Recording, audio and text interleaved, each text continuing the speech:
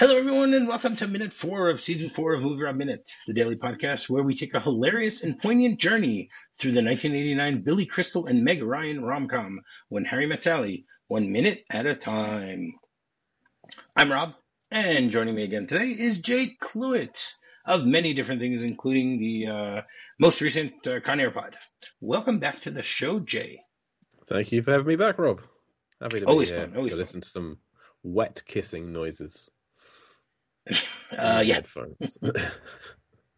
Yeah, again, this is another minute which doesn't have that much dialogue or that much dialogue that really matters, but it helps tell us who these people are. I guess you can say that. So the minute 4 begins with the camera spinning around these lovers and ends with Sally smiling widely but mischievously. So yesterday we ended things with these two characters who in the movie we haven't been introduced to, but in the script we were introduced to them, just smooching away. And I think that Rob Reiner made a good call to just use the camera shots here and have the camera swing around them. And I love the way, because when it swings around them, it gets to the 360, and then we see a car show up. Yep. It's done really smoothly and whatever. Now, I first want to talk about the last 4 days. We've had this background music that's been playing in the back, and in this minute, it's still there, and we actually get to hear a lot of the words of the song this time also. But I'm assuming you know what song it is, don't you? It Had to Be You, right? It is a song called "It Had to Be You." Yeah. No, sorry, it's not. No? Oh. No. No, I don't know. No. This is a song. No, it's a song called "Love Is Here to Stay." Oh, okay. "Love Is Here to Stay," which was written by the Gershwins in 1938 for the movie the Goldwyn Follies, by George and Ira Gershwin. Okay. The first person to actually perform it is someone named Kenny Baker, but I don't think it's Kenny Baker that we think of. No, it's he's not recording it inside a little tin can. No. It's a different Kenny Baker, who performed it in the aforementioned movie, The Goldwyn Follies, but it is also very popularly sung by Gene Kelly in the movie An American in Paris from 1951.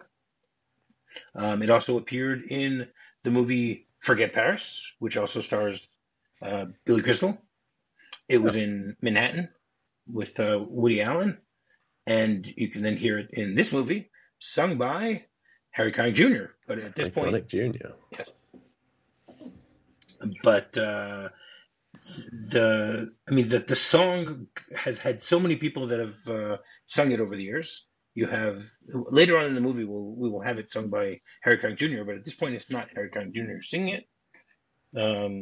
It is someone else. We have Frank Sinatra sung it, Ella Fitzgerald and Louis Armstrong. This is the version that we get, the Louis Armstrong version. Billie Holiday sung it, Dinah Washington, Pat Boone and Shirley Boone, and Nat King Cole. And Alan Sherman did a parody of it called "Your Mother's Here to Stay." So I'm assuming you're reading down the Wikipedia page. Of course I am.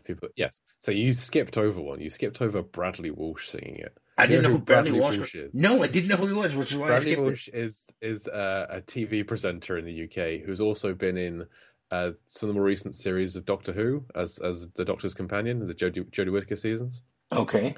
But he hosts like Blankety Blank in the UK, and a bunch of other like terrible daytime TV shows. And it's just like, wait, Bradley Walsh has an album? I love finding out that actors or presenters have albums, like have a singing career. We talked about this recently on Con Air, I believe, when you were a guest. Yes, we did. Where when in a situation I had to bring up, Vinnie Jones has an album. Vinnie Jones has an album called Respect. It's fantastic. It's delightful. He sings the likes of Mac the Knife and those kind of classic American standards. But yeah, Bradley Walsh. I now have to go and find this album. that Bradley Walsh has sung. Yeah, I skipped it because I didn't know who Bradley Walsh was. I figured, Yeah, okay, I figured that I'm was not the gonna just case. say Bradley Walsh, and then Why would you know who Bradley Walsh is? that's right. I had no idea who it was. Chasing Dreams is the album. I will be looking for that on Apple Music later on today and irritating my wife with it, I'm sure. Yeah, but I mean, I'm not going to go through all the lyrics of this song, but I love the way. I mean, the whole idea here is that that of the song is that love will stand the test of time. It doesn't matter. It talks about the Rockies and Gibraltar. That they're going to crumble or tumble, and because they're only made of clay, but our love is still here to stay. And they talk about how you know. Radio and telephones and the movies that we know may just be passing fancies, and in time must go, or in time may go. So I just find it really great that this song is showing Amanda and Harry kissing and talking about the fact that this love is gonna stay, which anyone who's seen the movie knows that this is the last time we see Amanda. She's mentioned, but we never see her again, and presumably Harry doesn't either. Yeah. Well, do you think they never see each other again? Yeah, Not at all? yeah, Okay, fine. yeah. Because again, he's moving to New York. He's It's thousands of miles only away. 18 hours away. Okay, we'll get to that point. That's tomorrow, yeah. That is not a true point, but we will talk about that tomorrow, about why that is not a true point. But whatever. But yeah, maybe they get together at one point, maybe, but not in the movie. There we go. I mean, Harry eventually says that they didn't, it didn't work out because of this trip. Well, it's not called When Harry Met Amanda. Because he already met her. Yeah. It's when Harry left. The film already started. That's right. When Harry left Amanda could have worked. Right, but I just find it ironic that this song is playing, while they're showing the two of them, but then, we soon will get a shot of Sally, with Harry. So maybe that's part of the whole connection here, that this is, this friendship and budding love story between the two of them, which is basically what this movie is all about. So we were talking about the 360 of the camera, and then we see a yellow Toyota Corona wagon. That's a great name, especially in these days with COVID. It's a 1976 Toyota Corona, which if you wanted to buy one today would cost you about $4,000. Okay, yeah, that sounds about right. Exactly. You checked that up too? No, it doesn't look like a very good car. Okay. Well, think about it. Think about it. It's a, she's a recent college graduate. She's not going to have thousands of dollars to buy a car. It makes sense that this is the car she's driving. It also makes sense it would only cost $4,000 today. Right. These are both things that make sense. That's right. I mean, it's a car that's almost 50 years old. What do you expect? Yeah, exactly. And first of all, I love the fact that she has a steamer trunk, attached to the top of this car. Yeah, okay. So no one can trip over it in the middle of the road. That is correct. But they're not in New York yet. That's the irony. It's the opposite direction between planes, trains, and automobiles. From here, they're going from Chicago to New York, and in PTA, they were going from New York to Chicago. Yeah, but much less. This is a much less tumultuous journey. Yes. I guess going east is easier than going west. And also, it helps that it's not during a storm. Yes. Over Thanksgiving. Right. Well, it's assumed that this is probably late June. Yeah. They just graduated. They just finished college, and they're ready to move on. Now, according to what we read yesterday in the script, so apparently, Harry has just finished law school. So he's actually more than just finished college. He's also finished graduate school beyond that. But is that the case in the film? Because doesn't he? They never mention the fact that he's a lawyer. Because I think he's a consultant. Okay, so he could be a lawyer. Okay, it's possible that he's a lawyer. Exactly. They don't go into the fact that he has a law degree in the movie. Okay, fair enough. And I believe, if I remember correctly, that she's a journalist. So if this is June-ish 1977, have they seen Star Wars? My assumption is that Sally probably has not. I'd agree. That's Okay. Harry, because it came out May 25th. Harry, let's put it this way. Harry probably went and saw Star Wars with Amanda, but he probably wasn't looking at the screen at all. That's what I would guess. So he's not a true fan. Probably not. Probably not. He's got a much darker side to him. True. Okay. So that would be my guess. What would you think? I would agree. Yes. The only way that Sally would have seen it would have been dragged along on a date with somebody else, I think. Wait, once again, Sheldon might have taken her. You never know. Sheldon would definitely. Shel Gordon go sounds like the guy who would take her to go see a Star Wars movie. Absolutely. Yes, I can see that happening. So yes, she may well have read a book during it. I don't know. Yeah, exactly. She doesn't seem like the type of person who would enjoy it. Even though later on we know that she has an extensive movie collection, which is nice to see, and she has them all alphabetized, on index cards. Yeah. Which is something like that I did a normal also. person. I did that as a kid also. I had them all in index cards. Yes. And it was probably before I saw this movie that I was even doing that. I don't think this movie gave me the idea to do that. But, now I don't have them on index cards because I just use digital media. But whatever. That's a separate issue, which we won't go into. Don't need to talk about that. Let's talk about Meg Ryan's hair. Well, no, we'll get there. I don't want to talk about. First, I want to talk about the trunk. Okay. So, first of all, the fact that the trunk is on the roof says a few things. First of all, it allows space for Harry to have his luggage in the back, but also that she doesn't have that much room. That she doesn't have that much room in the back. Why? I read it as she knows that she's being considerate. You're saying. Yeah, she knows she's going to pick up Harry. He's not going to want it. She's going to have time. She's a prepared person. She's planned. She's going to have been ready an hour before she needed to be. So in that time, she's got time to strap her own luggage on the roof of the car, pack things in the car, so in such a way that he can just chuck his stuff in and go. Right. I mean, it is packed. I mean, she has 4 different ropes, holding this trunk down. Bungee cords, exactly, holding it down. But I was starting to, and we didn't do this on Plane Ships on those. I don't know why, but I didn't talk about what a steamer trunk is. We never got there. I assumed you would have done. I know I've listened to the show, but I assumed that was covered. No, it wasn't. So, but don't worry, we're not going to go into. I found like 20 different types of trunks, but we're not going to talk about all of those. We're just going to talk about the steamer trunk. So, where do you think this name of a steamer trunk came from, and when? My guess would be something to do with steamer ships. They were used to keep things on steamships. Like they kept them in a trunk and they stacked nicely. I don't know. Okay, no, you're right, Jay. Yeah, you're right. It's from a steamer trunk. When would be the age of steamer ships, which would be the 1920s? I don't know.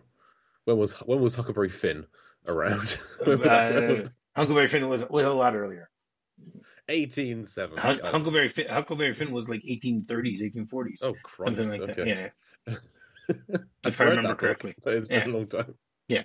So one of the things is they're also referred to as flat tops, and people started using them in steamer ships in the 1870s, and part of it was because they were able to stack them much easier. Okay, they're usually covered in canvas, leather, or patterned paper, and they accommodate the steamship luggage regulations. Okay, but one of the things that have you ever I probably asked you this back then because we did have a steamer trunk in the first week of Plane Ships Automobiles, but have you ever used a steamer trunk? Have you ever had one? I don't think you did, and no, I have not. I don't think I've ever encountered one in my travels. It seems like I've had suitcases, I've had backpacks, I've had duffel bags, I've had holdalls, but a steamer trunk, no. Right. So one of the things about the steamer trunk is when you open it, so it has room to... Steam comes out. No. It has room to like little like spaces for storage of different types of things. Okay. Like different pockets that are different sizes that can be used for things. Okay. And it's sometimes called a cabin trunk or called a packer trunk. But most people still just refer to it as steamer trunk because that's what That's what it's always been known as. So it started out in the 1870s, and it was mostly used on steamers up until the 1920s. Okay, so you were very close. You said 1920, so there you go. Yeah. You get credit for that, Jay. Hooray! I guess. I'll give you credit on IMDb for that one. But it is also a true steamer trunk. People refer to as cabin trunk. Okay, which are this is basically a cabin trunk. It's not a true steamer trunk with what it Right. is. And they are small enough to fit in the berths of trains or in the cabin of a steamer, which is why they still use them there. And they have inner tray compartments that you can store different types of valuables deemed too precious to keep stowed away in the baggage car of the ship's hold. Okay, and it's something that has been used. It's used quite often when people go away to camp. Those are the type of trunks that people at least used to use. I don't know if they still use them these days, I but never went to camp for that long, so. right, Uh, right. I went to summer camp. I think I went like 4 years or 5 years, something like that, and I had one of these, which I probably mentioned 2 years ago, 2 seasons ago when we were talking about this, but still. So yeah, that's what I have to say about steamer trunks. So you wanted to talk about the hairstyles. So go ahead, Jay. it's just there's so many curls. It's so much hair. I wasn't around in the 70s. I was barely around in the 80s. But this is a kind of a Charlie's Angels kind of look. Very close. You're very close. It was the Farrah Fawcett look. Farrah Who was Fawcett in? look. Who was in? Who's in Charlie's Charlie's Angels? Yeah, Yes, she was. yeah. Okay. It just looks silly. I think it's a silly hairstyle. But again, that's coming from someone who was born in '87's perspective. Okay, but you probably think that everything that was around in the 70s was just crazy. So Yes, still the same. yes, All it right, was. there you go. But Because your perspective is very different on it. I was I was 6 when the 70s ended, so I can't really say I remember that much from the fashion styles of the 70s. But I was always familiar with the fact of the Farrah Fawcett look, the feather look, the feather hair look type of thing. And so Farrah Fawcett was an actress. She was born on February 2nd, 1947, and passed away on June 25th, 2009. Her full name was Farrah Leaney Fawcett. Okay, she's mostly known for being on just the first season of the TV show Charlie's Angels. She was on the TV show The $6 Million Man. She was on another TV show called Harry O. She was married to Lee Majors, which is why she was in The $6 Million Man. Her husband. She was on Charlie's Angels with Kate Jackson and Jacqueline Smith. They were the other two angels that were on during that first season with her.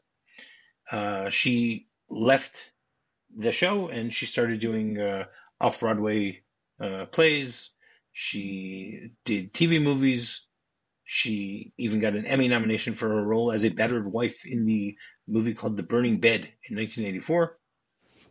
And she also played a murderer named Diane Downs in a movie called Small Sacrifices, which also earned her an Emmy nomination.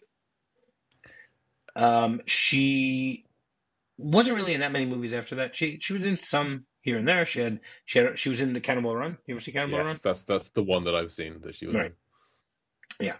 And she For some was reason, I remember her part. I can't think why. I don't know what it is. Wasn't she one of the two Yes. female racers? Yeah. With Adrienne Barbeau, I think was the other one. Yeah. Yeah. Correct. And so she was diagnosed with cancer in 2006, and she passed away 3 years later at the age of 62 from that. And in 2009, there was a documentary that chronicled her disease called Farrah's Story, and she actually was nominated for an Emmy as a producer after she passed away for that, but unfortunately didn't win. So yeah, that's the hairstyle. That's the way it was back in the 70s. It makes a lot of sense that Sally would have this type of hairstyle. She definitely goes with the flow and does, she wants to fit in. She's someone who wants to fit in, even though she knows she can't fit in. I think that's what it comes down to. Yeah, I can kind of agree with that, I guess. Yeah, Yeah. and yeah, I feel like, yeah, Right. Now, first of all, I love the fact that she like parks the car and she just starts staring at them in a very interesting way. Like it's somewhat. It looks as if she's somewhat jealous. That um, Amanda has someone that she can, part ways with so difficultly, I guess you could say. yeah. There's a lot of passion going Yes. on in the parting of Harry and Amanda, Yeah. which is maybe something that's been missing in her life, perhaps. Correct. Even with Sheldon, Shell Gordon, and like she just But looks there's at also them. irritation. She's also just kind of like Well, no, it she's starts off that she's looking at them, and then we get a close up, and we can see that she's starting to get a little uncomfortable. That she's sitting here waiting because part of it is if someone who hasn't seen this movie before is going to wonder why she's getting a little agitated, maybe because maybe she's feeling uncomfortable about them or something like that. But yeah. since anyone who's seen the movie knows who Sally Albright is, she's actually on a timetable, and that's what's bothering her. She has a she, schedule. she has to leave by a certain time, and this is taking too much time. This smooching, it's not necessary. Just let's move This on. kissing is not in the schedule. That's right. And then we get a little shot of her, and then she's debating what to do, and she's looking at them, and she's looking back and forth, and sees them kissing, and then she decides to just clear her throat, and nothing happens. She sees that Do it they didn't do louder. it, so she does it the second time, much louder. And at this point, you see Amanda and Harry are startled. I guess they were just oblivious to the fact that there were people around them, or anything They're in public. in public, exactly in the middle of the University of Chicago. And then they both look over at the screen at Sally, obviously, and then Amanda starts talking. She goes, "Oh, hi, Sally. Sally, this is Harry Burns. Harry, this is Sally Albright." And then, Harry moves a little closer and says, "Nice to meet you." And right away, Sally doesn't mince words. She just goes, "You want to drive the first shift?" Which is really nice for her to be saying that, but why?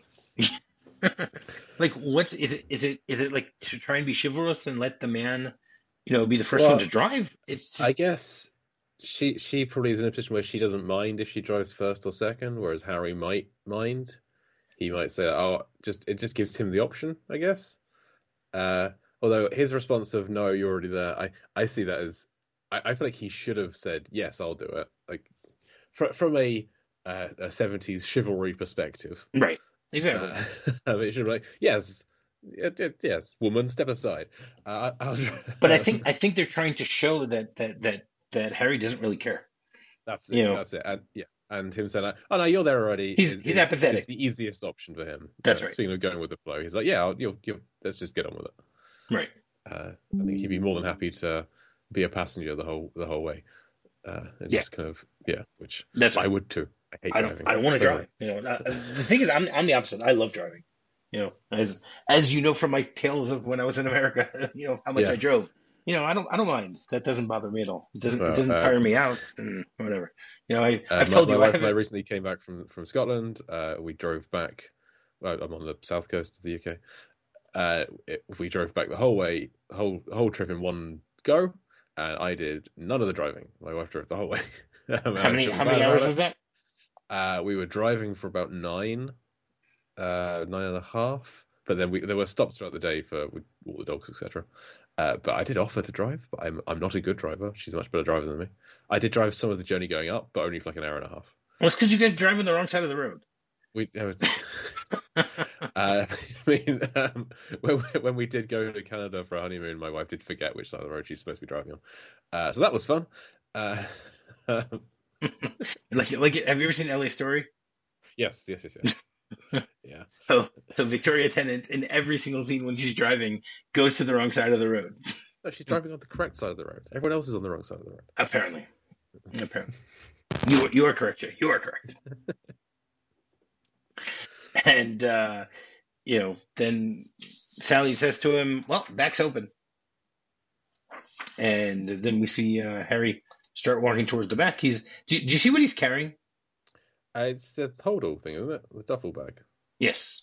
So he has a duffel bag, and he is holding something. He has something else. I didn't see there's something else. I'm not skipping ahead to tomorrow. What else is he holding? Okay, he has a baseball bat Okay. and a duffel bag, and Yeah. there is something else that we will get to. We'll try to figure out what it is. Who knows? You never know. And at this point, More kissing ensues. yes, they finished with their little chit chat, and they're right now. See, actually, we'll talk about this tomorrow. We'll talk about what they're taking with them, because it bothers me that this is they're making a big change in life, and you see what Harry they're takes with him moving. and what Sally takes with him. We'll get to that tomorrow. Because tomorrow we get a little bit more of a shot. What I find interesting about this minute, we first meet of the two. We first meet Harry Mm-hmm. kissing Amanda, and then Sally arrives. But the first person who we see being annoyed and we kind of empathize with, I guess, is Sally. Right.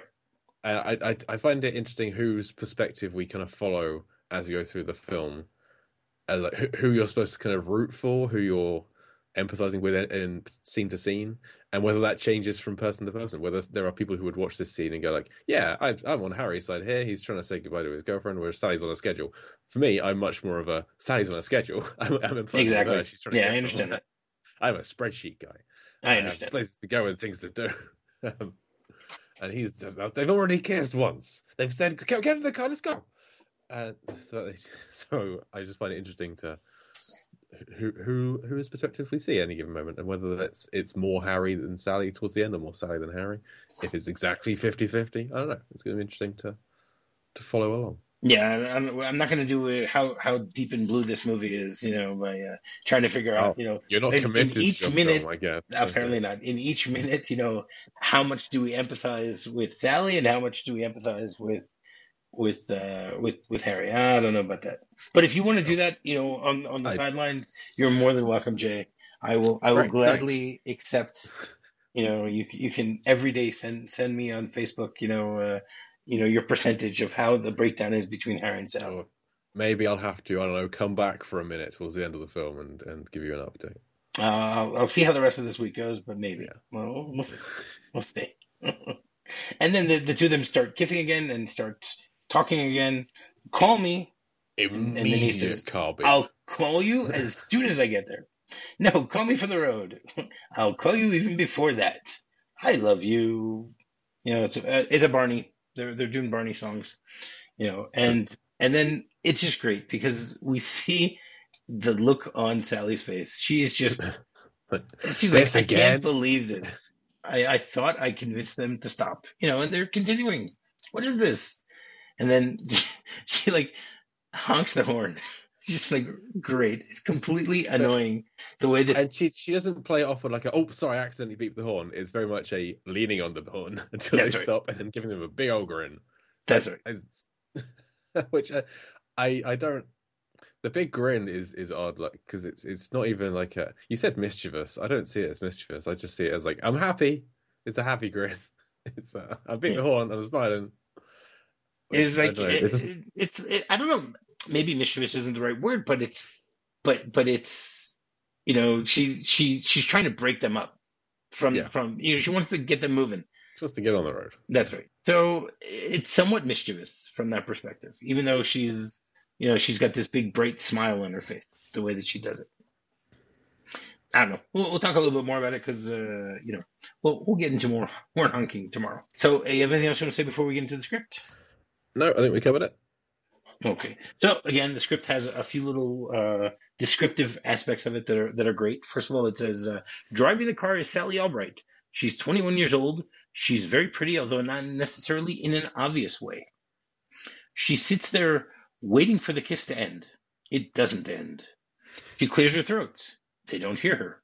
She shifts position and accidentally on purpose hits the car horn, which beeps and startles Amanda and Harry into breaking off their clinch.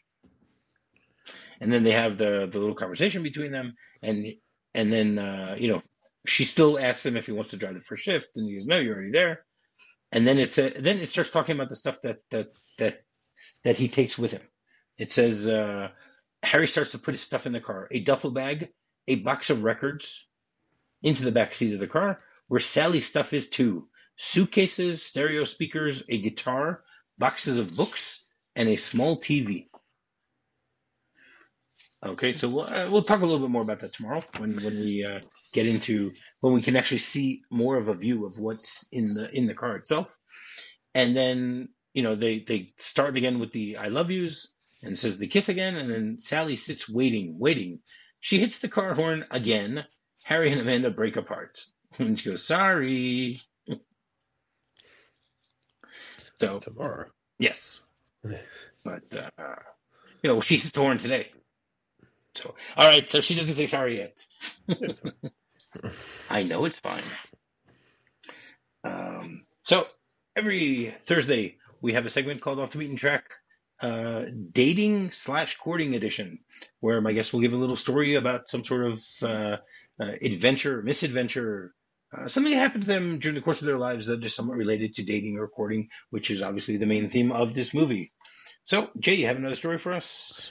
So on Tuesday I mentioned I might talk about my wedding, but I kind of thought about it. It's not really a story there. The day kind of just went really well. But instead I'm going to talk about a something that happened whilst my wife and I were dating. That's well, yeah. So I moved before we started dating. I moved out of my parents' house, moved into my own flat for the first time. It was a flat in a shed building, a converted building. It used to be a school or something, I don't know. A ground floor flat. And the day I moved in was also the day I met the neighbour across the hall. So we're moving in. My parents are helping out. We're moving stuff in. And she came out. Her name is Candy. She was, I would say, in her early... She apparently turned 50 at some point during the following year, but I would say she was in her early to mid-50s. And she came out to introduce herself wearing a towel. Because she had been in the shower, having a shower, heard people were moving in, and so got out of the shower, wrapped herself in a towel, and said hello. Which I think, odd behaviour. It sounds like you're giving like a story, like someone sending, to Penthouse letters or something like that. It is. That's where the story seems to be going, Jay. I mean, yes, it could have gone that way. It did not. But I think I happened to get there, and my new neighbor named Candy across the way came out. I said she used to be a dancer. She told me she used to be a dancer, but there was no attraction from my side at all ever. But she introduced herself as Candy. My brother-in-law at the time was. We had a big laugh about the whole thing because it seemed very obvious what kind of a person that she was. But anyway, a few days go by. She eventually went back into her apartment and got dressed, I assume, I hope. I go to work, come home from work one day. The flooring in my kitchen needed to be redone by the landlord. And so I'd said it was fine to come around and do that one day.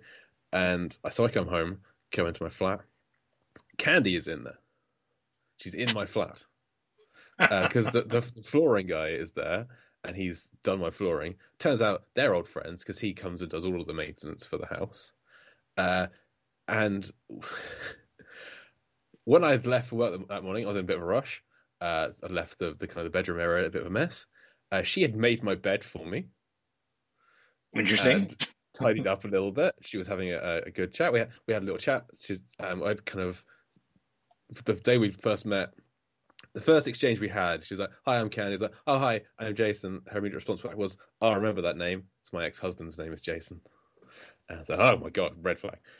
So yes, she'd make my bed. She's like in my flat. She kept on knocking on the door and asking for help. But sometimes when my wife and I started dating, we were having a date. My wife was round. We were watching a film or something. She knocked on the door. She needed help fixing her computer. And so I had to go around and fix and interrupt this date to go and do it. I hate saying no to people. I'm just not good at saying people. Anyway, eventually she invited us to her 50th quotes birthday party, but we didn't go. We moved out without saying goodbye. We ran away from her as well as we could, and then a few months after moving out, I saw her in a supermarket and ran the other way and hid. Oh, And wow. I've never seen her since. So there's not much of a story to this. It's just kind of this is an interaction I had that could have become a romantic interaction, but I'm grateful that it did not. Yeah, it sounds like it. Yeah, it's just the coming home from work and she's just in my flat. She's just there, having made my bed. Yeah, sounds a bit strange. It wasn't the worst part of living in that building. I won't go into that, but I had some other very terrible neighbors. So I didn't stay there very long. I couldn't control my heating. My neighbors were able to control my heating, and they liked it very hot all the time, and I didn't. It was a very odd situation in that house. All right, well, Yeah, that's all I got. if we ever want stories about strange apartments, Oh I yeah, know where to go. if you have a season where the off-beaten track is housing horror stories, I could be there every week for that. I got a bunch of those. Yeah, I've lived in I've got some of those too. Yeah, fun places. I'm sure everyone has housing horror stories. I that's don't know how probably many true. people have had people die in the place they live before, but there we go. Oh wow, you've had people die in your apartment? I've moved into somewhere where there's been blood on the walls and a bloody knife out the window. Fun. Fun. So you Yeah. need to find a house centric film for you to cover. Okay.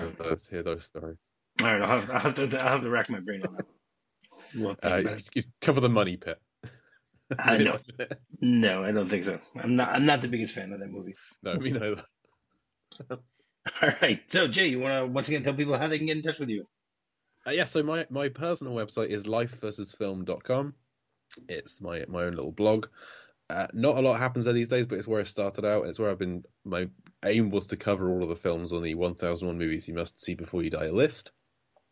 I am a little under halfway through, and that gets less and less as the years go on. They keep releasing new books, but that is where you can find all the reviews I've ever written for every film everywhere, lifeversusfilm.com. And if you want to follow me on Twitter, that is at lifeversusfilm, lifevsfilm. Or you can follow my podcasts at Deep Blue Sea Pod or at Con Air Pod on Facebook, Instagram, and Twitter, which is for Deep Blue Sea the podcast and Con Air the podcast, as previously plugged in earlier minutes this week.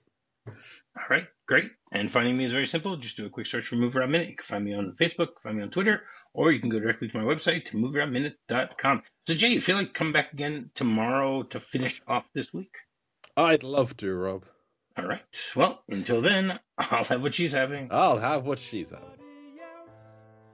Gave me a thrill with all your faults. I love you still. It had to be you. Wonderful you.